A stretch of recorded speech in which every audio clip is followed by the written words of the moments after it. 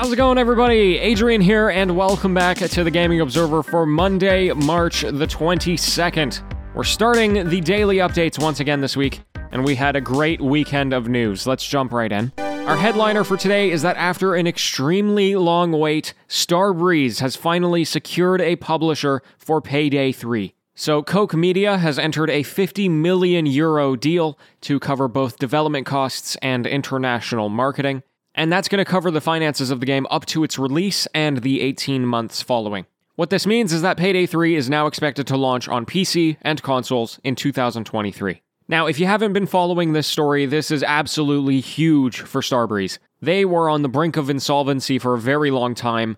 They were only barely scraping by with revenue from Payday 2 through all of last year. And now they've had a leadership change. They've really focused in on, Payday is going to be the thing that they do. So hopefully it's a bit more of a brighter future for them. I'm sure they feel much better being secure for the next couple of years. Marvel's Avengers developer Crystal Dynamics have now confirmed that the PlayStation exclusive appearance of Spider-Man in the game is going to be delayed. It was originally planned for early 2021. Right now it's not even on their roadmap. So if you play the game on PlayStation, you're going to have to wait for Spider-Man for a bit. Now, interestingly, Marvel's Avengers was also a catalyst for some criticism against the PlayStation 5 save transfer process this weekend. So it wasn't so much criticism against the game, but basically Marvel's Avengers had to create this entire FAQ and huge Twitter thread in order to explain the steps needed to transfer a save from the PlayStation 4 to the PlayStation 5. It's pretty complicated, and a lot of people were having a lot of problems with it. Meanwhile, if you're just on Xbox for the same game, you just have to own both of the games and pretty much not do anything else. The saves will just work. And it's pretty funny, you might remember when the PlayStation 4 and Xbox One launched, PlayStation did this quick little jab at Xbox about how hard it was to share games with your friends.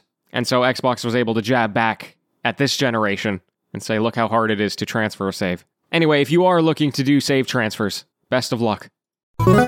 Okay, we got a bunch of game sales updates for some reason this weekend, and it gives us an interesting peek behind the curtain here. So first of all, Valheim is continuing its forward momentum. They just passed 6 million units sold, and that's about 1 million sales per week since it released, which is insane. And right now they're focusing on the next major update for the game called Hearth and Home. Now, there's also a game which is perhaps on the other side of what Valheim is eventually going to go through. Terraria has sold 35 million copies across all of their platforms. It has now also beaten Portal 2 to become Steam's highest-rated game of all time. So that's pretty impressive. And finally, another game which has had past experience in early access, The Long Dark, has now been confirmed to sell 5 million units. They have an additional 3.5 million players through the Xbox Game Pass and the free giveaway that they did on the Epic Game Store. But still, again, using Valheim as the frame of reference here, it really puts it into perspective. The Long Dark is a popular survival game, very well known over the past 5 years or so, even longer, and it has sold less than Valheim. Just shows how fast that game is taking off. Anyway, that's it. Okay, I've got a whole bunch of just little stories that I'm going to lump into one segment here. So first of all, Nier Automata has just been released on the Game Pass PC, and it has been confirmed that this is a fixed version compared to the Steam version. So apparently the Steam version of Nier Automata was this big mess. You needed mods in order to make it work on some machines.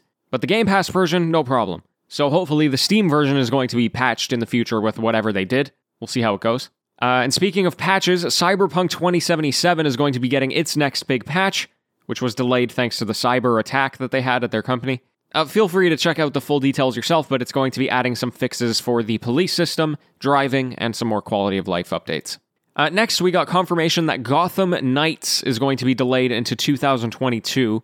This is the co-op beat-em-up from WB Montreal. Expect to see a lot more delays in the next 9 months, folks. That's going to be a big thing this year. And finally, Shin Megami Tensei 3 has been remastered and is going to be releasing on PC this May. So this game was first released in 2003, then they released the remaster in Asia last October. So this is going to be bringing higher resolution textures, the ability to save anywhere in the game, new voice acting, bunch of stuff. And it's pretty cool. This is kind of continuing Atlus's streak of bringing their catalog to PC. They recently did Persona 4 Golden, so we'll see if they do anything else as well. I know they've been seeing a lot of success on PC, so I don't see why not. Anyway, folks, that is going to do it for today. Thank you so much for tuning into the show. I'd also like to give a big thank you to Victo, Elias, and Red Storm for leaving me 5-star reviews. It's greatly appreciated, helps out a lot. And hey folks, that's all I got for you today. I'm back with the news tomorrow, and until then, happy gaming everyone.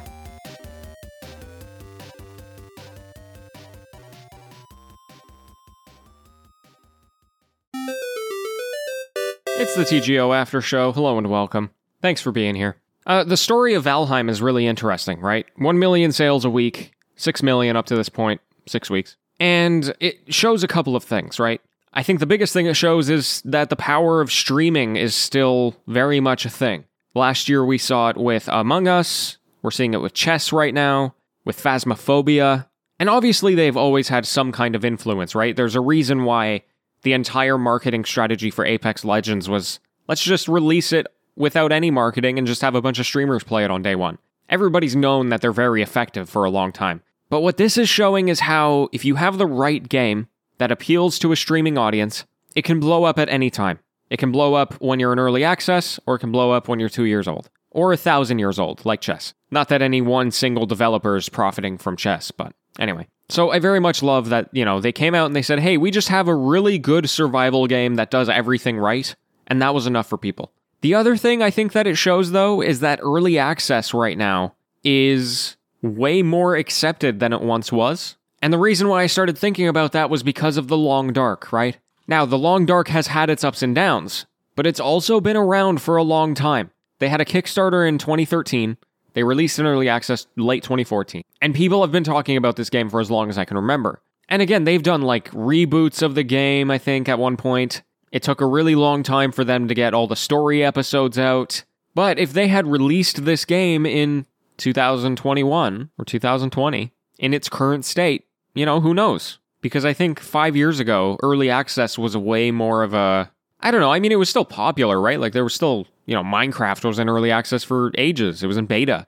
And Fortnite was in early access for a really long time. But everybody was still playing those games. So it's not like it was totally invisible or anything like that. But I think the general sentiment around early access 5 years ago, 6 years ago, 2014 was 7 years ago. That's insane. It was very different back then. And now it feels like basically nothing. Besides, you get a little less press, and you have people who are still going to say, oh, I'll wait till the game's totally out. But if the entire world is playing the game, then you're going to hop on that train, right? I think one of the recent successes of early access would be Hades, right? They took a solid amount of time to be like, hey, we can't develop this game in a vacuum. We need people to play it so we can have feedback. But then when the game fully came out, everybody was like, okay, it's time to try out this game that people have been talking about and from a company that I really love. And the press really hopped on it. And then, Hades had its golden age, which was, the few weeks following its release out of early access. So anyway, it's kind of a broad spectrum with early access, right? You can be in it, but then only catch your major success when you get out of it. You can have major success early on, or maybe you'll just never escape the view of it being an early access game, even when you do release. Maybe that's kind of what happened to The Long Dark. By the way, if you've never played The Long Dark, or if you've never heard of it, it's a pretty good game. It's been a while since I played it, but it's a survival game, it's got a good story, very atmospheric. If you have an avenue to try it out, I would recommend it. I never ended up finishing it, but I think that was because they hadn't finished the story, and I don't know if they even have yet. But I do know that they have an endless survival and whatnot. All right, anyway, folks, thanks so much for being here. I've got 4 more weeks of school, or 5, something like that. Doing my best. It's a rough time, but I'm doing my best. Until next time, farewell.